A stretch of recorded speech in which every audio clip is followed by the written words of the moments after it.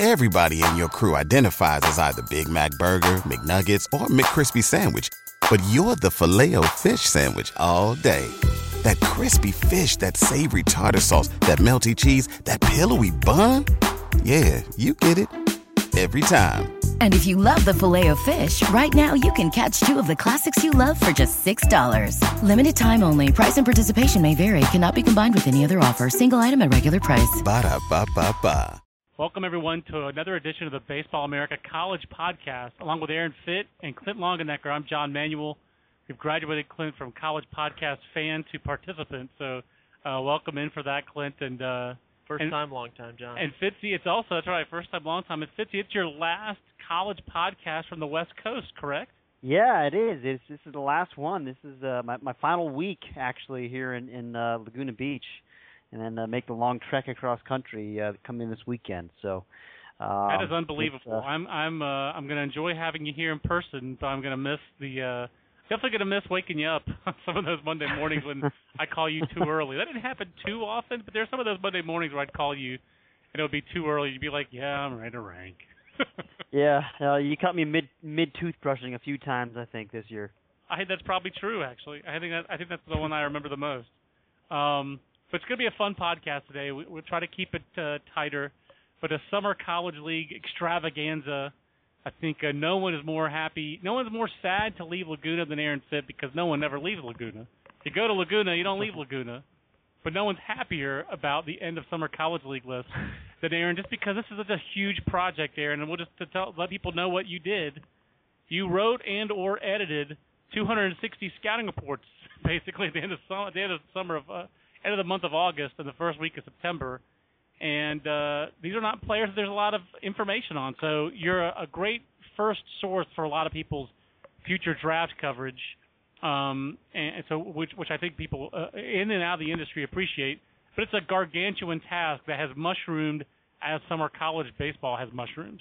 Yeah, it feels like there's more leagues every year, and I think we did 22 lists this year. And, certainly a tip of the cap to Clint here. I mean, really took on a large burden here doing three of these leagues, four, I guess, with the NYCBL top five in there. That Clint did a great job, and we had all kinds of other former BA interns and present interns that were all part of this team effort. But I'm glad it's over. It's a big team effort, and obviously the standouts, the ones that get the most attention, are the Cape Cod League and USA Baseball's collegiate national team. You keep on clearing me up on this, Aaron. That's the collegiate national team. So let's start there. And I feel like we've talked a little bit about the collegiate national team. Obviously, Clint and I were able to bear down on those guys when they were here in Durham. It's not like you don't know those players, Aaron. But let's start in the Cape, because the Cape Cod League is the granddaddy of them all, and it generally gets the best players. And it also seems like, Aaron, that this year, not only did it get the best players, but it got a lot of players. This was not a big school-dominated Cape Cod League summer, whether it was the list or even just the top players in the Cape this summer in terms of the top performers. There were a lot of great players in the Cape who are going to be followed at non-traditional, non-power schools. I had a few scouts comment about that, about how a lot of the best guys this year are mid-majors or I think somebody used the term off-brand kind of schools where, you don't necessarily expect Evansville and Kennesaw State and Hartford in Cincinnati to be represented in the top 10 in the Cape League. And UNLV, I mean, that's, right. Those are five schools there that aren't usually, thought of as traditional baseball power. They're not. They're not in the same class as UCLA and Virginia, Oregon State, Stanford, some of those teams that are also represented on this list. But it just shows, I think, something we've talked about in the past, but it shows once again that the talent is more spread out now, and I think it's largely a function of that new legislation that came in. Well, it's not even new anymore. The legislation that came in, 5 or 6 years ago now, where you've got roster caps and 35-man rosters, 27 men on scholarships. I think it forces the talent to disperse a little bit more, and it's not a bad thing for college baseball. And Aaron, the other thing that kind of jumps out about this list is that there are actually some hitters, and that's a theme I think Clinton, you and I have talked about this summer. it's hard to find hitters. Pro scouts want to find hitters, and in this draft class, I think it's easier to find velocity, both on the high school side and there's definitely on the USA College National Team it was easier to get excited about velocity in pitchers, especially their bullpen. They dominated Cuba with their velocity. That was the talk of that 5-game series with the Cubans. Was that the talk in the Cape, or was there another theme? Because they were a little bit more position player depth in the Cape. First, was there better position player depth in the Cape than maybe scouts thought they'd see? And second of all, was there similar velocity in the Cape that we saw with the college national team? I do think that scouts were pretty satisfied overall with the position player crop this year in the Cape. I thought, and scouts largely agreed with me when I posed them this question. I thought that it was a pretty physical group. I mean, unusually physical even. You had a lot of guys that had legitimate power potential here, and there were some guys even who had good summers and didn't quite make my top 30. Like Kevin Crone and Reese Hoskins. From that loaded Falmouth team. I mean, those guys had the murderer's row over there. That's something that really stood out to me. You don't always see these physically mature guys who can handle the wood bat and really project to hit for some power.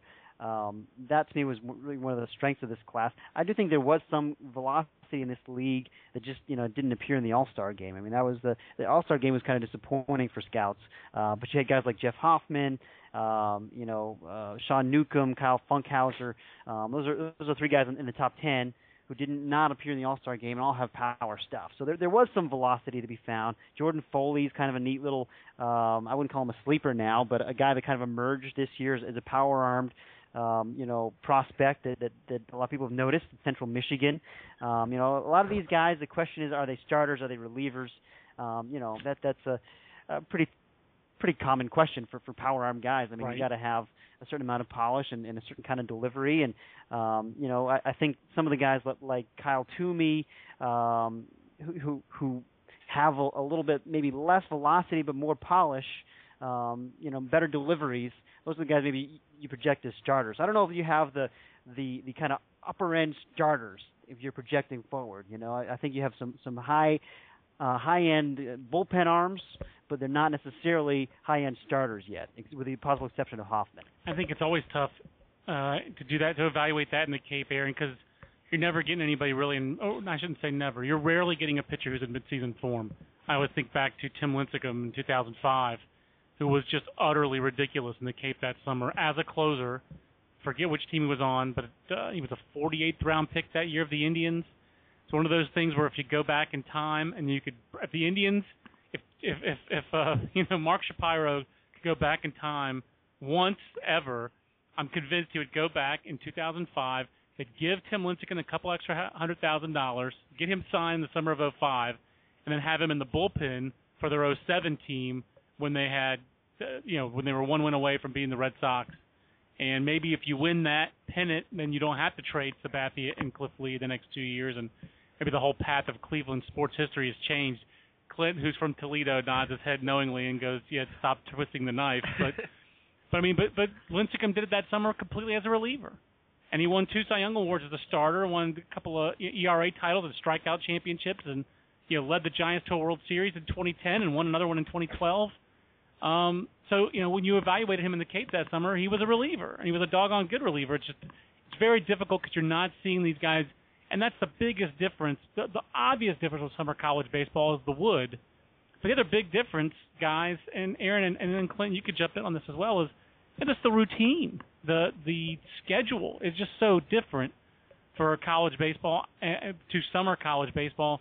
I mean, Aaron, I'm guessing, is it fair that you'd say for every college pitcher who goes to summer ball and maybe their velocity jumps, you get 2 or 3 guys whose velocity is down, or is that exaggerating it? I don't know. I don't know about the ratio. I mean, I'd have to stop and look in a little more detail to see if that's the case. I mean, certainly you hear stories of guys who are up and stories of guys who are down. But yeah, I mean, I think it's a mixed bag. I mean, I'll just leave it at that. That's I think probably that's more the best fair way to put it. That's probably more fair to say, but it definitely seems like the guy. And then the main thing is the guys who are your workhorse Friday and Saturday guys in the spring. Clint, those guys don't go to summer ball and load up on innings. They're done. A lot of them take the summer off.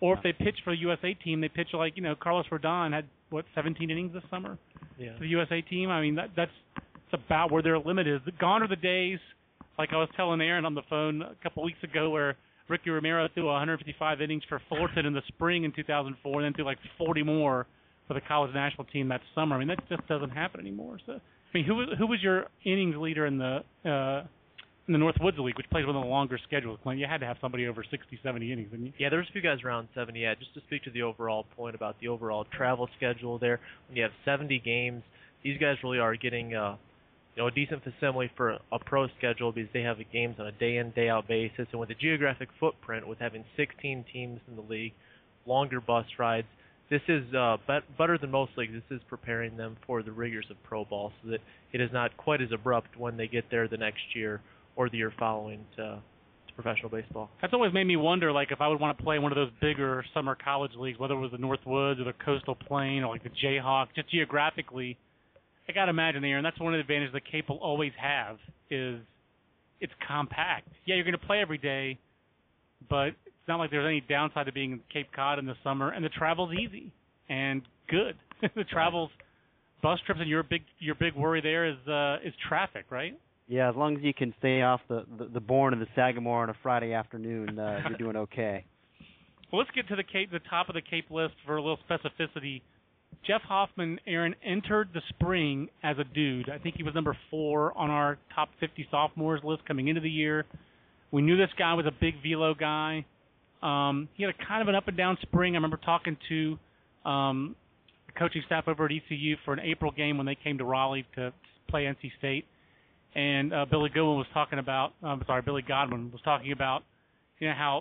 the previous weekend had been Hoffman's best start. He was just starting to get going, and he did finish strong. It seemed like he carried some of that momentum into the summer in the Cape. So this was probably a guy where when you looked at the rosters coming into the summer, you might have picked him on your follow list as the presumptive number 1, and then he kind of went out and did it.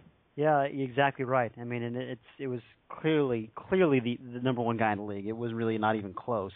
I think there was right after him. I mean, I think I had some decisions to make about who's number 2, or number of guys in that discussion. But he was the only guy number 1. Everybody I talked to, every manager, every scout I talked to agreed. I mean, this was a slam dunk. This guy's the real deal. I mean, it was 94, 97, and he was commanding it better than he did at times in the spring. The curveball is special. I mean, it's a true downer. It kind of reminds me of, it's like when Strasburg's got his curveball going, and it's that true power kind of downer pitch. I don't know if he's still throwing the same kind of breaking ball that he used to. Pretty good. But it's. We saw it up in Chicago a couple weeks ago. It was pretty good that day. Yeah. Changeup was better, but man, the breaking ball is still pretty good. And maybe it's more of a power slur for Strasburg. I don't know. But this guy's got it's a true 12-6, and it's, it'll get up to 84, 85 miles an hour. I mean, it's a really good pitch. It could be a plus kind of a pitch for him. And then, he's got a slider too, and he's got a changeup that could be average. I mean, there's everything you're looking for. He's got the body, the livery works. I mean, it's, for me, I think he's right there. Carlos Rodon is the number 1 prospect in this draft class. But I think Hoffman's got a strong case for number 2. Yeah, the scouting director I talked to, I saw the 2, both those guys and like 4 national cross-checkers and several other people for that USA national team list. But when I just put it to these 2 scouting directors, is it close at the top? There, but no. There's Rodon, then there's Hoffman, and there's a lot of other people. But they really felt like it was pretty strong, and the cross-checkers were kind of in the same boat. That Carlos is out on this island by himself, and then Jeff Hoffman's that clear number 2 guy. So again, here in North Carolina, probably good timing for you. And if you're going to leave Laguna, come back when the top 2 college guys in the draft are both in this state. So we're going to be at Greenville and Raleigh a lot. And and Jeff Hoffman. So that the main thing is that Hoffman, to me, is that he got better as the year went on. I think that's a pretty important consideration. No question. Actually, I mean, given his pedigree, which we've talked about, look at his spring statistics, and he was only about a 2-to-1 strikeout to walk ratio guy, only struck out about 7 per 9, and his numbers, you couldn't have asked for better numbers, and the scouting reports to back up those numbers so far this summer. That's always a good thing. It's always nice to pair the dominant stuff, the reports on the great stuff with the with actual performance. But Aaron, like you said, you had a really tough call, and I would say Ian Happ. For you had a tough call for the number 2 spot, and I would say that Ian Happ would not have been on anyone's prelim follow list at 2 coming into to the summer in the Cape. Probably not even the Cincinnati coaching staff, the new coaching staff there at Cincinnati. What's the skinny on Ian Happ, and does he vault to the top of or toward the top of the 2015 college draft class? Yeah, I think he's up there. I mean, to me, he's one of the most exciting things about the summer. And that's why I think these lists are really worthwhile to do, is because you get that breakout guy, you know. And there were a couple this summer for me. I mean, I thought Ian Happ, I thought Caleb Whalen in the Cal Collegiate League, at Portland. He's kind of a similar player, but I mean, Happ is he's compact, he's strong, he's a switch hitter who can handle the bat from both sides. He's got power. I think he's going to hit for average, and he can really run. So I mean, he's almost like an Anthony Rendon with better speed and athleticism. I mean, but he's that guy. If you really like him, and he's a switch hitter. So he's not that much like Anthony Rendon, except for the bat ability. That's where I think I had somebody kind of compare him to Rendon as an offensive kind of player. And also the physical, the size is similar, right? I mean, they're not unimposing, but they're not like guys they're not like Ryan Zimmerman big. They're compact, 6 foot 190, fairly average builds, right? Exactly, that's exactly right. And so it's really the hand strength and just the the hitting, bat the ball instincts, and that's what makes these guys stand out. But I mean, I think Happ sounds very exciting, and I'm curious for you guys, if in the course of this, anyone really jump out to you as kind of that real breakout guy this summer? Well, Eric Fetty, for me, when he reported the USA team, I had not heard of him previously. And of course, I looked in our notes and saw that you'd written about him when UNLV was like a Shriekin' blog or something like that. So naturally, we had stuff on him. But to me, it was the guys like him, Kyle Freeland, Sean Newcomb, those pitchers who popped into the Cape top 10 list who really broke out for me. But Fetty just being a guy who, I think everybody in college baseball knows who Luke Weaver is. Not everybody knew who Eric Fetty is, and they're very similar pitchers. Some scouts I talked to this summer liked Fetty better, some liked Weaver better. I went with Fetty on the USA list ahead of Weaver because he's a little bit more physical. He's taller, more traditional physical size. But, I mean, you could, I'm sure on 30 draft boards, these guys are going to be very different at this point, and, they've got a whole spring ahead of them as well, fall ball and a spring to really for that to shake out. But Fetty was maybe one of the bigger breakout guys for me this summer, but I like some of the other names that you mentioned, and especially the guy from the Cal Collegiate League, Caleb Whalen. That was an exciting guy to read about. Just again, especially for me, the position players are the guys that I'm most interested in because finding college position players, it's just harder than finding college arms. Just those guys develop less frequently in the college level than the pitchers do, or the pitchers are guys where often if they don't sign with a pro team, it's because there wasn't enough now stuff, but there was projection, and the teams couldn't buy out the college for a guy who was throwing in the upper 80s as a high school senior. It's a little bit harder to do than with the speed guys, or that's why Trey Turner always stood out so much in college. You still see Aaron guys with that kind of speed get to school. Who was a jump out guy for you, Clint, and Aaron? If you had others, chime in after Clint. Maybe it's just my Ohio roots coming through, but Robert Weinmiller, Case Western Reserve. Yeah. Absolutely, very neat story. He's from Ohio, and he got a lot of Division I offers, but he decided to go to Case as a strong academics and the opportunity to catch and occasionally pitch. But the team was ravaged by catching injuries, so he only got a chance to throw about 3 innings throughout his first 2 years in school, and so he wasn't really a prospect as a catcher. But this summer, heading into his junior year, he got a chance to step on the mound. He only threw about 7 or 8 innings, and he hasn't thrown on a consistent basis since his freshman year of high school, but he steps onto the mound, and with ease, he's 91 to 94, touch 95, and he had one of the best breaking balls in the league. A pitch that actually a slider that flashes plus. Easy for you to say. Yeah, out of nowhere, he's a guy who really just creates a lot of excitement, and he's got a strong physical, athletic build, around 6'2". But yeah, he's a guy. If you weren't staying on top of the college list, you wouldn't know. But he's a guy that everybody in the Ohio region is going to have to stop in and see. Yeah, and Aaron, the other guy I meant to ask you about in the Cape list, because he was also in the summer in the USA list, was Bradley Zimmer. I mean, he's just fascinating. First of all, going to school this fall with his brother back at San Francisco. Kyle Zimmer done with his pro season a little bit early, had an arm issue, and didn't require surgery. They just wanted him to rest.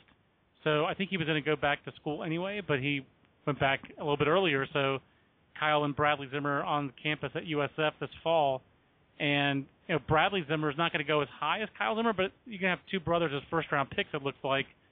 But the impression of people for Bradley Zimmer in the Cape obviously was pretty strong, because with the USA team it was strong, but it was a little bit mixed in terms of people really wondering how much power there was going to be.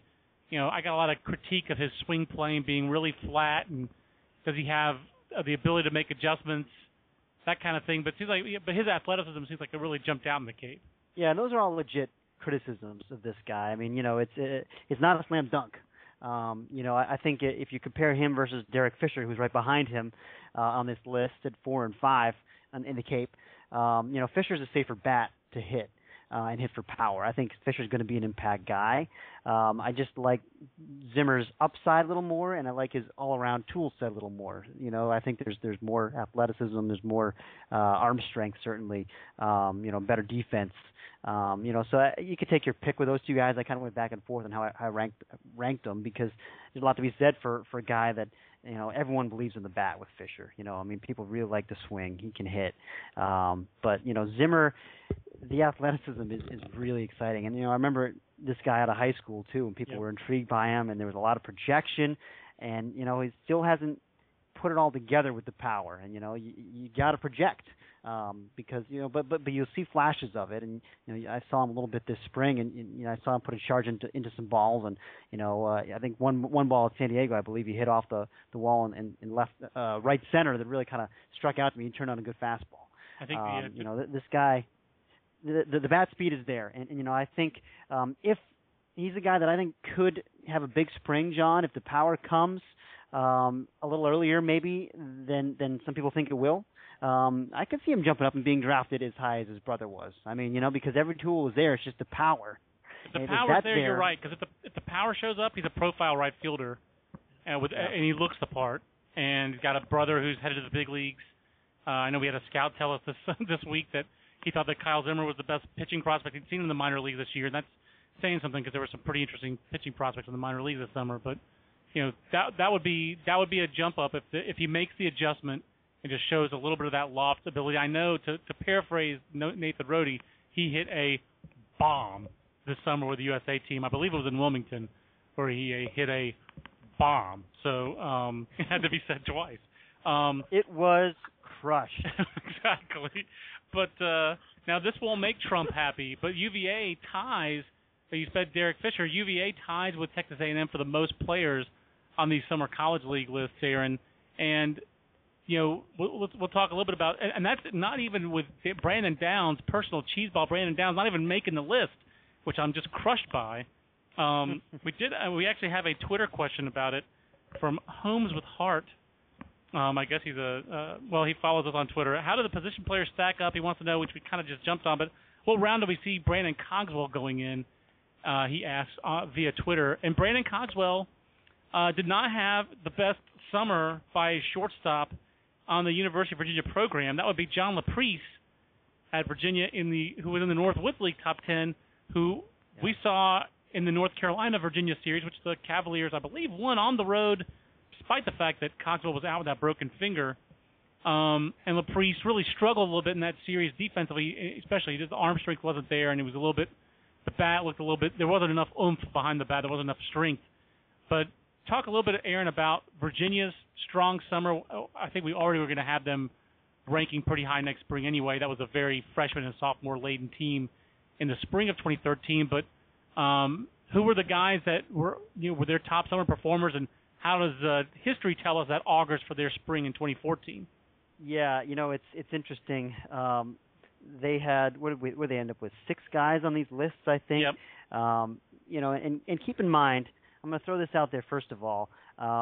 this is not supposed to be some kind of a scientific, statistical, precise thing. I mean, a lot of the best players take the summers off, especially on the mound.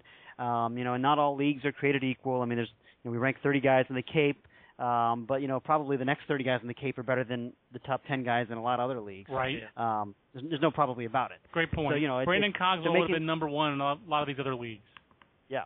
So just making the Cape League, it means more.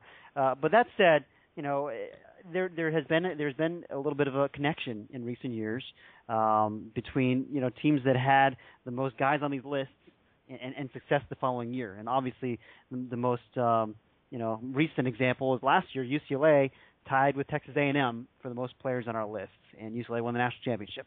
A couple of years before that, I think Texas and LSU actually tied for the most players on the lists, and then they met in the national championship series the following year.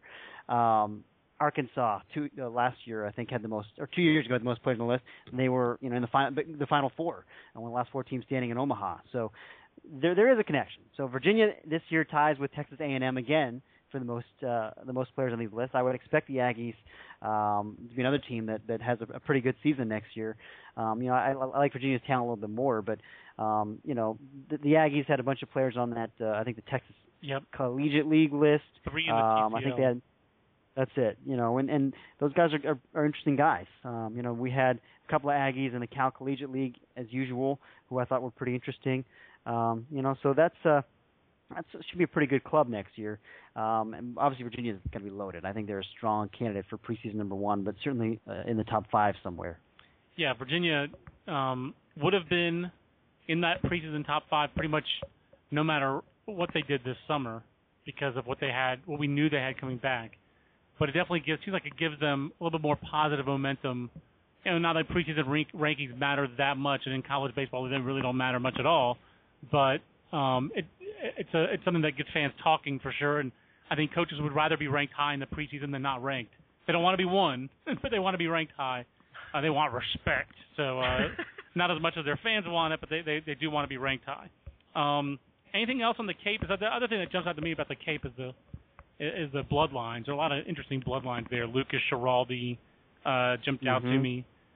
Casey Gillespie with his brother in the big leagues right now. Drew Jackson. What's that? Drew Jackson is another one. Yeah, it's funny because Drew Jackson's brother was on it 5 years ago. He was on the 5 years ago list. Yeah. So he got one of the asterisks. The two guys who got drafted by the Twins, Brad Stillings and Ben Tootle, not so much. Twins fans looking at that 5 years ago list. That's still a pretty good list. Grant Green, Dustin Ackley, Matt Harvey, Tootle, Brandon Workman, DJ LeMahieu, A.J. Pollock, Brett Jackson, Jeff Inman, Brad Stillings. None of the position players on that list, at least as far as being big leaguers, and I think we're still waiting for Grant Green. Grant Green's still thinking that summer of 2008 was the greatest summer of his life. So, yeah, I mean, ne'er to be repeated by Grant Green, at least so far.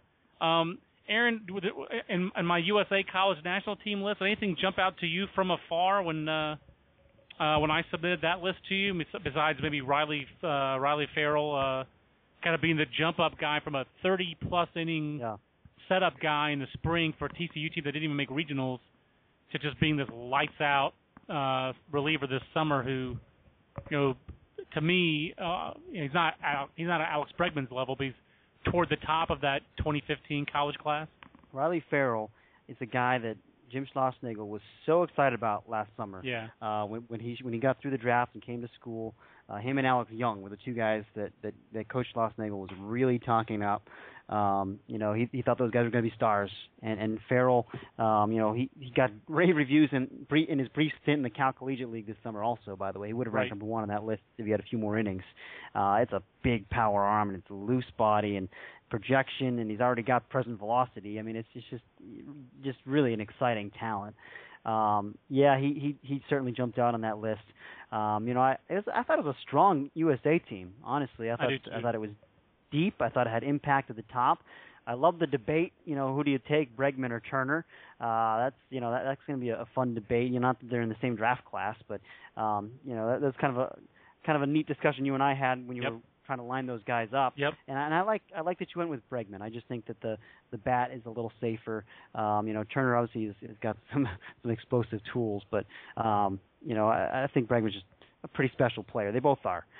You can't go wrong with that decision. But I thought it was a good list. I really did, and I thought you lined them up pretty well. I thought I would have done it about the same way. Great job, boss. Yeah, absolutely. I mean, Brandon Finnegan was the toughest guy to rank, and Tyler Beede, because Brandon Finnegan sounds awfully good. The delivery is a little bit, I don't know if I'd say unique. It's not a textbook starter's delivery. It's not a textbook starter's body. But when you throw in a breaking ball that, the slider that he basically picked up from Carlos Rodon and practiced in one bullpen and then exploded on the scene with in Omaha, and you're talking about a guy who had 3+ pitches. And, left-handers don't have to be 6'5", 220. They can be different. In fact, we encourage left-handers to be different. So it's very, very difficult. He was a tough guy to rank. And then, the other guy, Clint, that we have a tough time lining up this spring is going to be Tyler Beede. He's going to be the most scrutinized guy, and for a good reason, because while he was SEC Pitcher of the Year this year, which still vexes me that he was SEC Pitcher of the Year, when he walked more than he gave up hits, he gave up so few hits, and now he's not going to be one of many on that. The Vanderbilt team is still going to be very deep. They're not going to be as deep as they were in 2013. Although I know Aaron's you're champing at the bit, Aaron, to tell me they are going to be as deep. I know they're going to be very good, but it's going to be hard for them to be as good as they were in the spring. And Beede's going to have to be that leader, that guy out front. And for lack of a better word, he had a brutal summer. I mean, and I'm not gonna say there's going to be as good as they were last year. I think they're good. I think they're still going to be a top 5 team potentially, but no, I mean they had a lot of losses, and he's got to now be the guy on that staff. I mean, Kevin Zomek's not there anymore. He's got to be the leader, and he's got the makeup to do that. He's just got to throw more strikes. And if we say that, and he was one of the 3 finalists for the Golden Spikes Award this year, so I mean there's there's a lot to like about this guy. It's just I think he's such a competitor that when he walks guys and there are guys on base, he's good at getting out of it. And his stuff is so good that he's just so hard to hit. But that said, for him to really become an elite prospect, he's got to throw more strikes. He just has to. Yep, no doubt. And the other kind of X factor, I think, in that top 10 is Matt Chapman. Just because, is he a profile third baseman, in which case he could be in the first half of the first round because those guys are, coveted? Or is he a closer like Michael Lorenzen, who finished this year in Double-A with the Reds? They're both good options, but usually you have to pick one. They usually don't let you do both in pro ball. Aaron, which side of that fence are you on with Matt Chapman? Well, he's pitched so sparingly that I don't know. I mean, I believe in him as a position player. I know there are questions about the bat a little bit. He didn't have a great summer offensively, and I understand. Again, it's not a slam dunk with him. The swing mechanics maybe aren't the prettiest, but I think he's got feel to hit. I think the ball comes off his bat, with authority. I think there's real power in there, and I think he can really defend. I mean, you got a guy who's in the dirt already and got a chance to be a profile third baseman. I know he can throw 99, but I leave him at third base. He can really defend. He's fun to watch defend. He's fun to watch throw. It's not quite Andrelton Simmons' arm, but it's at the college level. It's Andrelton Simmons' arm. It's very accurate. The throws have a lot of carry. He's very fun to watch throw, but it also makes you imagine. And when you hear scouts talk about, and the thing is, you tell the USA coaches about how easily the ball came out of his hand, and how he had some feel for spin as well. In his brief outings in the summer, but even in bullpens, he shows feel for spin. It would not be a shock to anybody if he came out as a pitcher and had 2+ pitches and rocketed to the big leagues.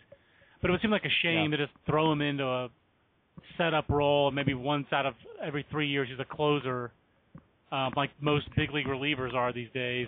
When you can find that guy, it's harder to find that position player, like you said, who can stay in the dirt. So I get it. I get how the big league game is played, but I'd rather give that kind of guy a chance to hit. Let's move on to the Northwoods League. Clint, you work a lot on the Northwoods League, and obviously we're up to the top 25 guys. We went a little bit deeper in the Northwoods League than we have in past years.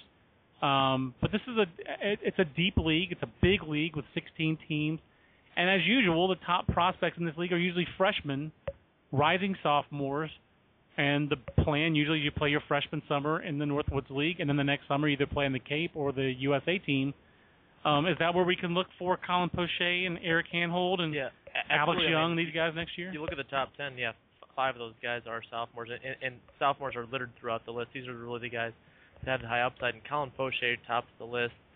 He was an unsigned 5th-round pick of the Orioles in the 2012 draft. Yeah, his stuff might not be quite as loud as some of the other guys further down the list, but what really is the separator for him is his present field of pitch. He's got a smooth delivery. He can throw strikes all day. So the scouts, when they go to these leagues and they see guys just trying to rear back in the one-inning sense, and you see a guy like Colin Poche who's able to paint, he locates, he commands, he really stands out in that regard. And the stuff, I mean, he's got an average to tick better fastball and feel for multiple off-speed offerings. Could be average or better. Aaron, it just seems like Arkansas has had, maybe not in the last couple of years, but they just have consistently had quality left-handed aces. I'm just thinking of Drew Smiley, certainly a guy who's another big leaguer, Dallas Keuchel, and Nick Schmidt, who's the highest drafted player of all these, but I don't believe has been a big leaguer, had the Tommy John surgery and some complications. But it seems like Colin Poche could be the next in that line.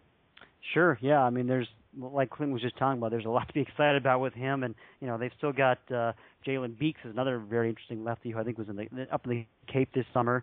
Didn't get a whole lot of consideration for this list. He was more ordinary in the Cape, but that's another power arm lefty, and I'm excited. Arkansas is going to be an interesting team to watch last year. I'm excited to see if Chris Oliver can take a leap forward. I mean, I saw that guy briefly, this year at that LSU series, right. And he was 94, 97, maybe 98, with a really power breaking ball, and I'm thinking this guy could be the next big thing.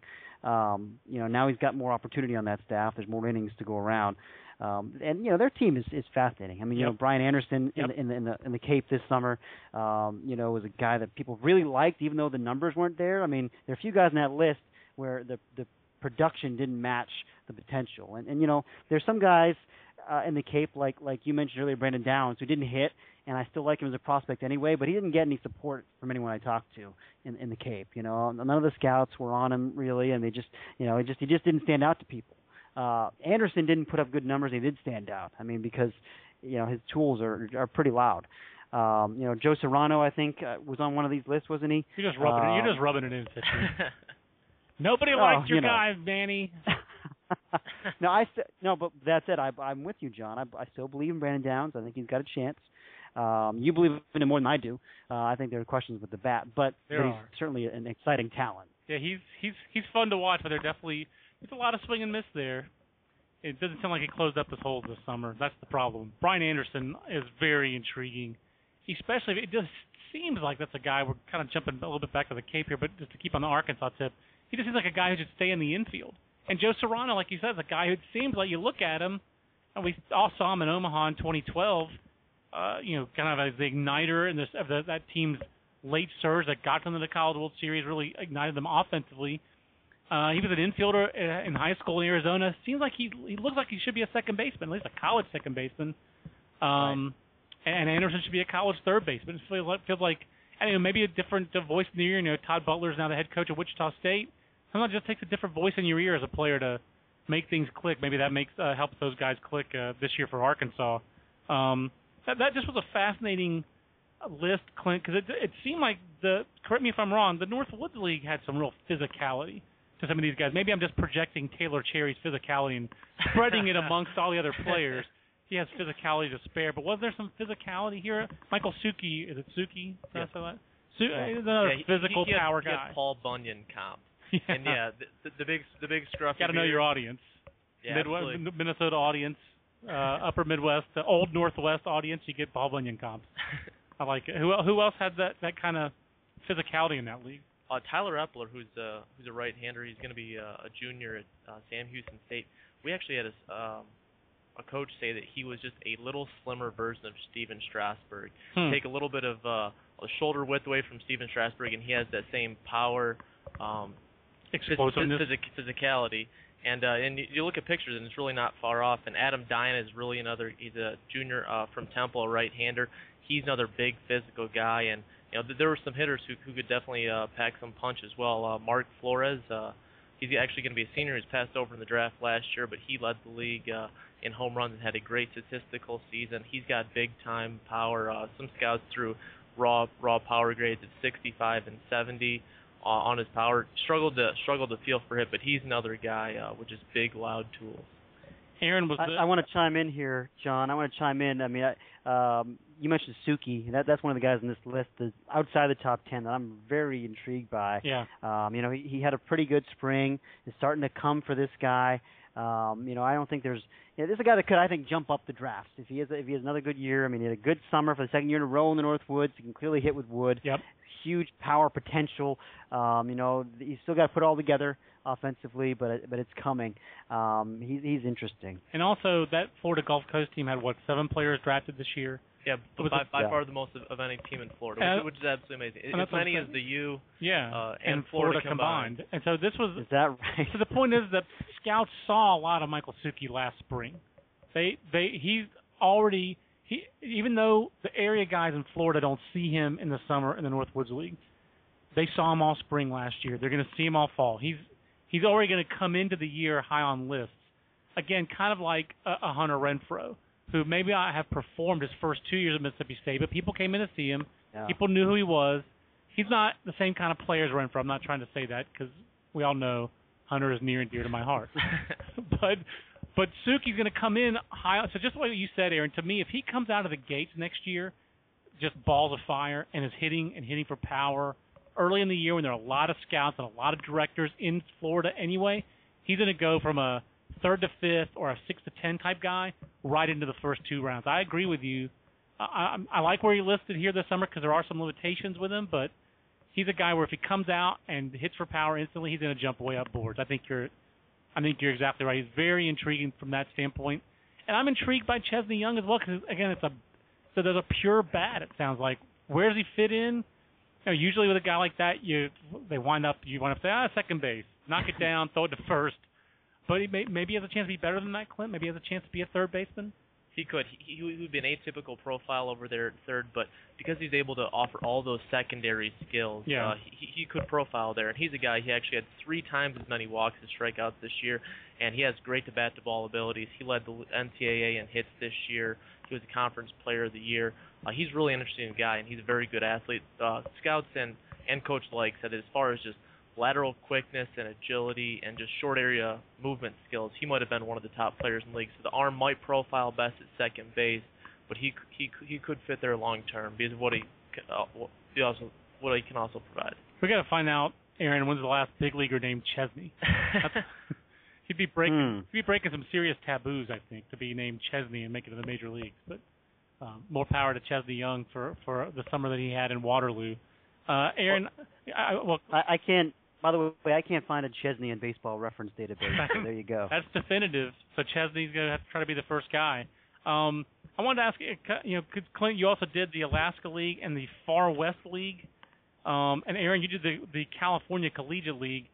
One of the things that's really impressed me the last 5, 6, 7 years. Again, I'm old, so Aaron, I was going to say you feel old when people are comping amateur players to Strasburg. That has to make you feel just a touch old, doesn't it? Yeah, a little bit, sure. Yeah, but for me, when I started, the only league in the West Coast basically was the Alaska League. There was like a San Diego Collegiate League. There were smaller leagues, but the big league, if you were a Pac-12 or back then Pac-10, I'm not old enough for it to have been the Pac-8, but if you're of a certain age, you're a coach, you sent your players to the Alaska League. Now there's so many good leagues out west, and it just feels like it's another sign of the strength of West Coast baseball. They can fill all these summer college leagues. Am I crazy, Aaron, or are there more really good summer leagues in the West Coast than there ever used to be? No, I think you're right. I mean, I've been saying for several years now, and you know this because you did the Cal Collegiate League before I did. That's a good league. That's a good league, and it's getting better. It used to be kind of Santa Barbara, Yep. and San Luis Obispo, and then everybody else, and it still is. Those are the teams. Those are your anchor franchises in that league. But it's getting more competitive. I think the top prospect in that league was not from either one of those teams this year. They always get their arms out there, especially Santa Barbara and San Luis Obispo. Those guys have pipelines to Texas and Texas A&M and Sam Houston State and some of those kind of places, and they do a good job. Yep. So that's why they get those arms. And the West Coast League to me, I think is another one that they've got every year. They've got some guys like UCLA guys or Oregon State guys. Yep. A lot of Pac-12 players now. It seems like go to that league rather than the Alaska.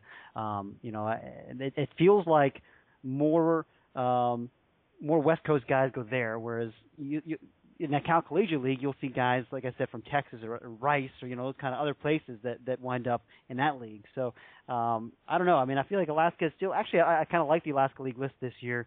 I thought it was a pretty solid list, but certainly there's a lot more competition for Alaska than there has been in past years. You're right about that. That is really what sticks out. The Alaska League, kind of to its credit, has remained a vital, solid league when it has a ton more competitors. I mean, the Cape has more competition, obviously, because there's so many more leagues, but it's still the Cape. It has a unique history and compact travel, like we've talked about, that makes it unique, and that, it's going to have Peter Gammons are going to come see you play, these kind of things. It's had a movie made about it that other leagues can't compete with, even if the movie's bad. But the Alaska League doesn't have some of the advantages of the Cape, and it's so remote, and it has so much more competition. So I'm impressed that the Alaska League is still kicking. Maybe I'm being too easy on the Alaska League, but it just feels like a less well done league would have fallen apart a long time ago. And AJ Simcox, Clint, is a pretty strong number one, and Christian Stewart. If you're a Tennessee fan, you're reeling from the spring. You're reeling from Oregon just putting the smackdown on your football team. You're grasping for something here. Give Tennessee Volunteers fans, which I thought, by the way, Aaron, I wanted to see. Did you notice that Dave Serrano running a little smack early on Twitter on the Oregon-Tennessee game, on the football game? No. And then fell silent. That was a little grudge match, ex-Fullerton Coach Bowl. It wasn't very fair to Dave Serrano, what George Horton's Oregon Ducks did to them on the football field. Did you see that final score? No, I did not. Believe it was 59-7. Yeah, 450 yards of passing from Mariota. It was bad. It was bad for the Vols. So Clint, throw him a bone. To offer some hope to the Tennessee fans, in my mind, and we discussed some of the teams that really had great summers.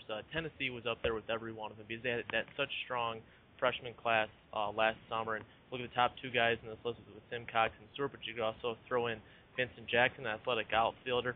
They really have a strong nucleus there with the position players. And Drake Owenby out in the California League, right, Aaron? Their Tennessee sophomore? Yeah, we had Drake Owenby, the left-hander in the Cal Collegiate League. People like that guy.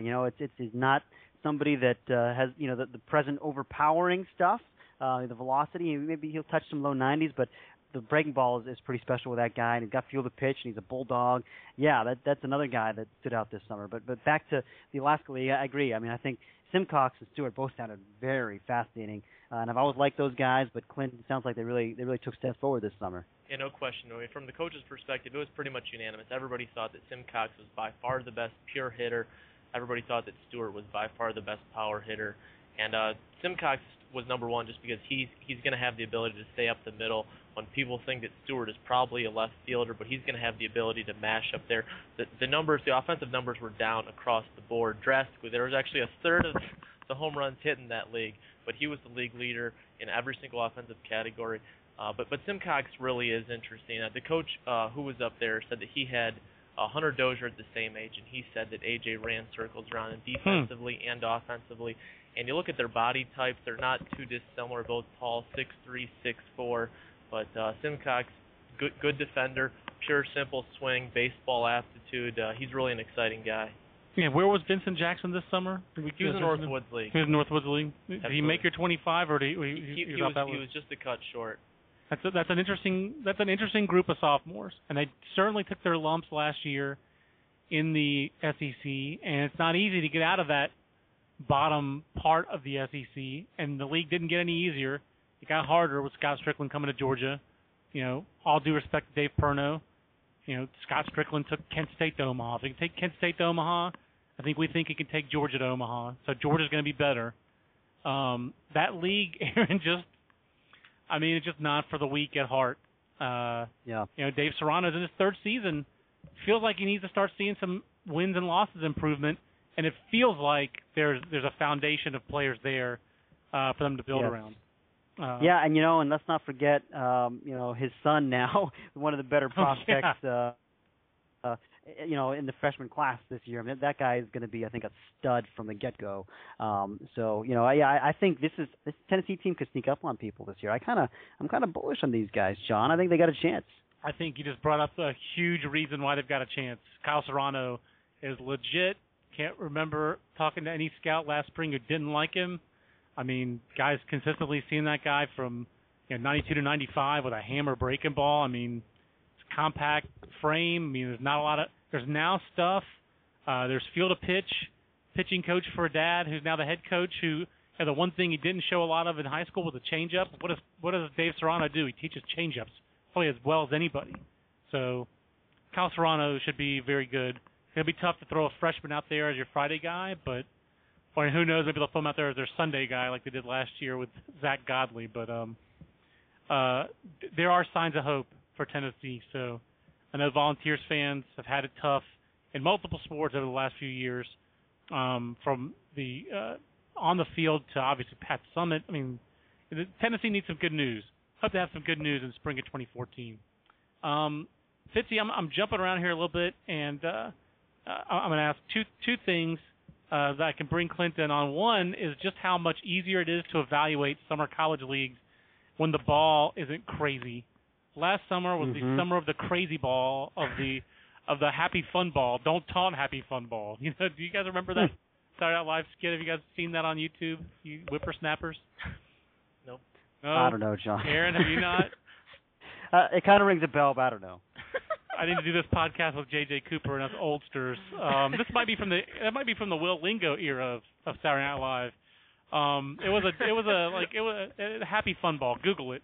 But the ball was very springy and lively in 2012. It feels like, Aaron, it was easier to evaluate this summer when you didn't have guys just putting up crazy home run numbers. Am I crazy, or was it easier for you and for the scouts and the summer college managers and coaches you talk to evaluate these players without the ball being goofy? Oh, yeah, it was a relief for everybody to get back to normal. Last year the balls became the story last year. I mean, it was ridiculous. And, I think obviously, I support college baseball going to a minor league ball, which is more lively than the college ball. But whatever they were using last summer was something else. Yeah. I mean, that thing was crazy. Clint, I think, had some numbers about how much offense is back down to normal and how out of whack it was last year. It was out of whack. Just looking at your spreadsheet, Clint, it was out of whack. Yeah, you look at the Capen in 2011 and 2010, the 2 years prior to last year, you're looking at about 160 home runs, which is pretty much exactly where it was at this year. But 2012, we're looking at 380 home runs. So we're talking about 240% increase. As I mentioned earlier, in the Alaskan League, we are talking about triple the amount of home runs that year as opposed to years past. So, yeah, the coaches that we spoke to absolutely loved it. That really was the story last year in talking to those guys. I really shouldn't laugh, but I'm laughing. Those are just Nintendo numbers. And then, Aaron, there were two guys who were high draft out of high school, single-digit draft picks, who showed up on these summer college top 10 lists that really intrigued me. And one of them was a guy from, again, Clint was an associate scout for a couple of years, the last 2 years in the state of Florida. So Tyler Palmer, you probably didn't run into Tyler Palmer because he wasn't in Florida, but he was number one on our Florida Summer Collegiate League or Collegiate Summer League list. He's at Seminole State as a third-year sophomore. He was the number one prospect in that league. And then Connor Barron, past cheeseball of mine from the loaded 2011. Was it the 2011 high school class in the state of Mississippi, Aaron? I guess it was. I think that's right. Mason Robbins and Houghton Buchanan and all those guys. Senquez Golson. Who's that? Senquez Golson. Senquez Golson, that's right. There was another pitcher who was an 8th-round pick, I forget, but Connor Barron. I really like Connor Barron, unsigned 3rd-rounder of the Marlins that year, number 3 prospect in the Texas Collegiate League. Aaron, first of all, how good are Logan Taylor and Parker Ray? They were better prospects than Connor Barron. It just sounds like Connor Barron is finally starting to get his feet under him in college. Still not a position necessarily that he's locked into, but there's some offensive upside there. Yeah, there is some upside, and I don't think there were still criticisms of him this summer. I don't feel like it's really all come together yet. I might have been a little aggressive actually moving him up in the course of editing from where he was on that list, because I still believe in the guy, and if you read about him, I mean, the tools are still there. But once upon a time, we thought this guy had a chance to be a profile shortstop, right? And that's not the case anymore. I mean, he's not going to be a shortstop. I don't think. I mean, the footwork, the fundamentals, the whole thing, it's just not gonna happen. He'll probably have to be third base or second or in the outfield.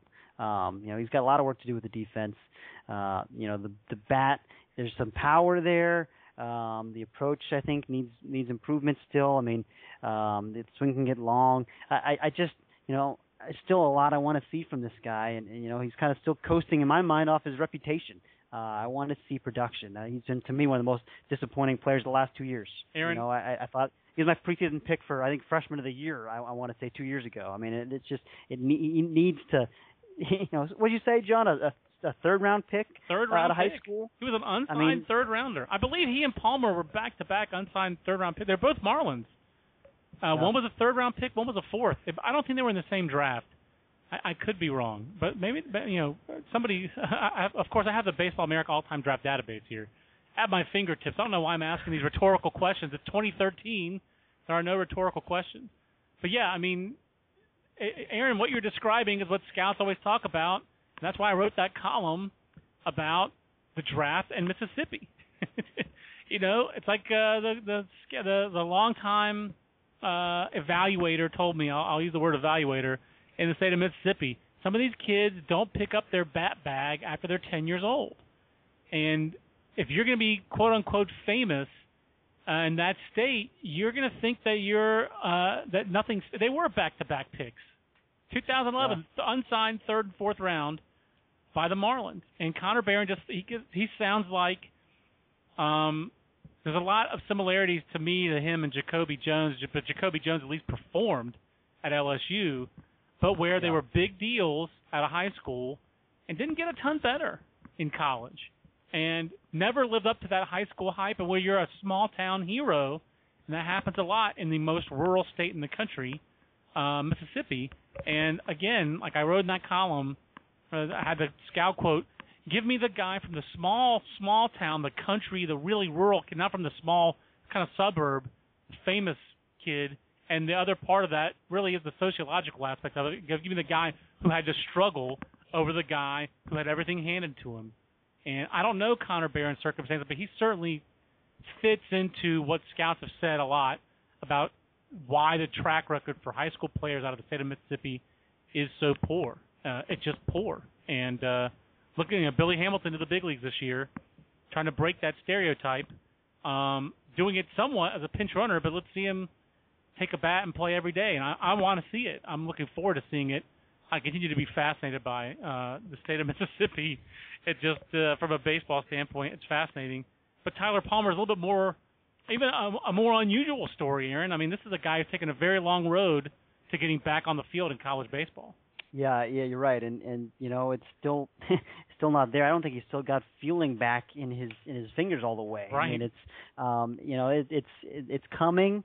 It's great to see what he did this year. I can't believe what he did in that league, considering, where he was a couple of years ago, where people thought he might not ever play baseball again.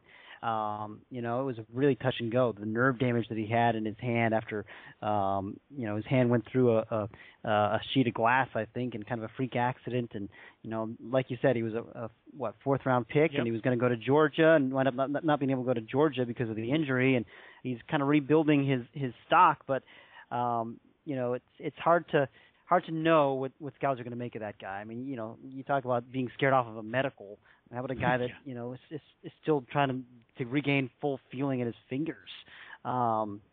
I don't know. I mean, he's clearly got physical abilities. You know, he can do a lot of things. Great. It sounds like a great makeup. I mean, the guy has really worked hard to get back to where he is. But fascinating guy to keep an eye on. Yeah, that the Marlins draft from 2011 is just fascinating. These are two of the highest unsigned players from that whole draft class who went to college, and both of them have just taken these very difficult roads. Nothing has gone according to plan for either one of those guys. So, kind of see how the things transpire for them. Aaron, was there another list that kind of jumped out to you before we exit by talking about just the overall kind of college class and how things are shaping up? Certainly, I thought the NECBL, pretty strong as usual. I mean, I think you had a couple of very intriguing lefties there with Nathan Kirby and Scott Squire, power guys that have a chance to be, real good picks in the next two drafts here. And Brett Lillick is another lefty on that list at Arizona State who's got quality stuff. Stephen Rice at Vanderbilt is, a senior, a smaller guy, doesn't have the ceiling of those other guys, but 4 lefties on that list that are pretty good. And Brett Graves, Aaron, I thought Brett Graves, I thought that was a guy who we did a feature on him this summer. I almost thought that would be a guy who would just almost automatically be in the top 2 or 3 of the league. And I know he's a smallish guy, quick arm. If Missouri's going to swim and not sink in that as a member of the Southeastern Conference, it would sure help if Brett Graves, who was pretty high draft potential out of high school, I think he wound up being like a 28th round pick. That guy comes to his potential. That would certainly help the Tigers in the spring. Absolutely, yeah, that's a great call. I mean, they need that Missouri. I think when they had that run where they were in regionals every year, for 7 years in a row, something like that. Straight, I mean, they were able to develop talent, and you have to at Missouri because it's the weather can be a little dicey in that part of the country, and you're getting some upper Midwest guys, and people got to get better there. And to Tim Jameson's credit and his coaching staff's credit, players often have gotten better there. But like you said, the stakes are raised in this league. It's so difficult to compete in this SEC, and now you talked about Strickland joining the league. Now we got Sonny Galloway at Auburn. Oh yeah. I mean, every school is every week is just. It's crazy. I mean, Tennessee with Serrano. I mean, there's no school that you look at and say, well, this guy should be a pushover. It's going to be an uphill battle for Missouri, and you're absolutely right. Graves is one of those guys. They need him to take a leap forward. And this summer was encouraging. Aaron, I got a couple of Twitter questions, and we'll wrap up. Alex Sandoval asks, who do we see being a signability issue that could fall to the competitive balance or second round in 2014? I guess the only reason I ask that is we don't usually see this with college guys. It's pretty impossible to check out to think who would be the signability guys. But who was somebody, Aaron, maybe who turned down as a junior? Who were some of the top returning seniors, whether they were summer college league prospects or other guys? Just some top returning seniors to the college ranks in 2014. I know you had Drew Van Orden on here for Duke, who had a nice summer in the California Collegiate League. Were there any seniors out there, whether the rising seniors in the Cape, for example, or some of the other summer college leagues who jump out to you? Ross just Kivett, looking at the guess? Summer. Yeah, Ross Kivett is a great one. That's a great call, John. That's a guy who I think really helped his stock this summer, and I really think he's going to hit. And scouts think he's going to hit. The bat is good. He's got strength. He's going to hit for more power than he had so far in college. I think there is strength in there. The defense, it probably won't be exceptional, but should be good enough. That's a guy that could really boost his stock. People were kind of surprised he didn't go higher as it was. He had a great year. I think he was a Big 12 Player of the Year at Kansas State, and great player. Kivett certainly comes to mind. You mentioned Van Orden. I think he's intriguing. I think Jack Fisher at Wake Forest, couple of arms there that both have good stuff and size. Didn't have great junior years, so they didn't get drafted real well, but they had good summers, and the ingredients are there for both of those guys. And sticking in the same state, John Tuttle at Catawba, a smaller school guy, number 1 prospect for us in the Coastal Plain League. Interesting guy to keep an eye on. How about T.J. Pecoraro at Vanderbilt? a guy that has not really been able to stay healthy over the course of his career, but when he's been healthy, he's shown pretty good stuff. He's not a big body, but an interesting guy that has feel to pitch, has a good breaking ball, has a changeup, and and a pretty good fastball. I mean, it's not an elite fastball, but it's good enough. He was the guy who kind of like led them back in that comeback season in 2012, where they started off so poorly, and then kind of came back. I mean, he was the guy who he was their Friday starter down the stretch of that year. Yeah, you're right. He was really you're absolutely right. He came back from Tommy John. I think his first season back from Tommy John. Yeah, and after like came 9 back earlier months. than expected. He was very quickly back to. He came back very, very quickly from Tommy John surgery. It feels like there's a couple other guys out there like Aaron. Like I'm just going through like unsigned draft guys. I wasn't sure if Daniel Ponce de Leon popped up anywhere this summer, but fun name to talk about. I always love talking about Daniel Ponce de Leon. For somehow. He's the second college baseball player. I've been at BA so long, and he's the second Ponce de Leon. And I think the other guy's name was Damon as well at Seton Hall. It's a small world. But like James Ferris back for Arizona. I wasn't sure if there were any other guys from Omaha, for example, who were drafted lower than maybe we thought and wound up back for their senior seasons. But I think you named some pretty good names. And Ross Kivett being the guy who probably did the most for himself. Going back, going to the Cape. I'm looking like Mark Payton is back for Texas as a senior. Yep. Not exactly like he was ever a big prospect.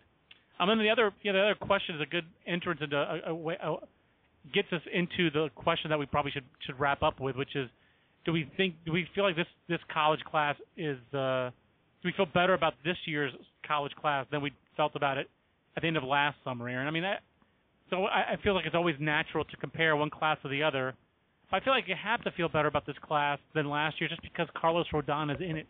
Yeah, I mean, you're right. Rodon and Hoffman is kind of your top two guys. Compared with let's say at this stage last year we didn't have Jonathan Gray. First of all, as an elite guy. Right, he was an arm strength guy, but he wasn't a candidate to be the number 1 or 2 pick at that point. I mean, it was Appel. And kind of everybody else from a pitching standpoint. So the fact that I think we've got 2 guys in this draft right now that are legit top of the draft arms with Rodon and Hoffman right there. That's a great start. I think that I think I do like this class better. I think you got some up the middle guys and some that's the other difference to me. Last year's class, the strength of the position players was corner bats, and there was a real lack of middle infield, shortstops in particular. I mean, I don't know if there's ever been a class that weak at shortstop, at least on the college side. My Brandon goodness. Trinquan, right? Wasn't he our preseason All-American? He was a preseason All-American. I don't think he was. I think Turner was first team. Right. I mean, and he was, we were trying to come up with the best tools for shortstop in the preseason, and there wasn't anybody. I think we ended up going with Trinquan for best defensive shortstop, and he's kind of an average defender and profiles at second base. Yeah. So the fact that we've got Trey Turner in this class, that's another separator. Yep. I mean, you look at the top of the USA list and the top of the Cape list, and a few guys that didn't even play this summer. I think we got a pretty good core. I do like this class better than last year's class. Yeah, I definitely like the velocity. We haven't even mentioned Nick Birdie, probably the hardest thrower in the college class. He made 2 outings for the college national team. Decided it was a no-go, as George Clooney says repeatedly in what's that movie? Intolerable Cruelty. The movie I quote, that and Idiocracy, probably the 2 movies I quote the most that no one's seen.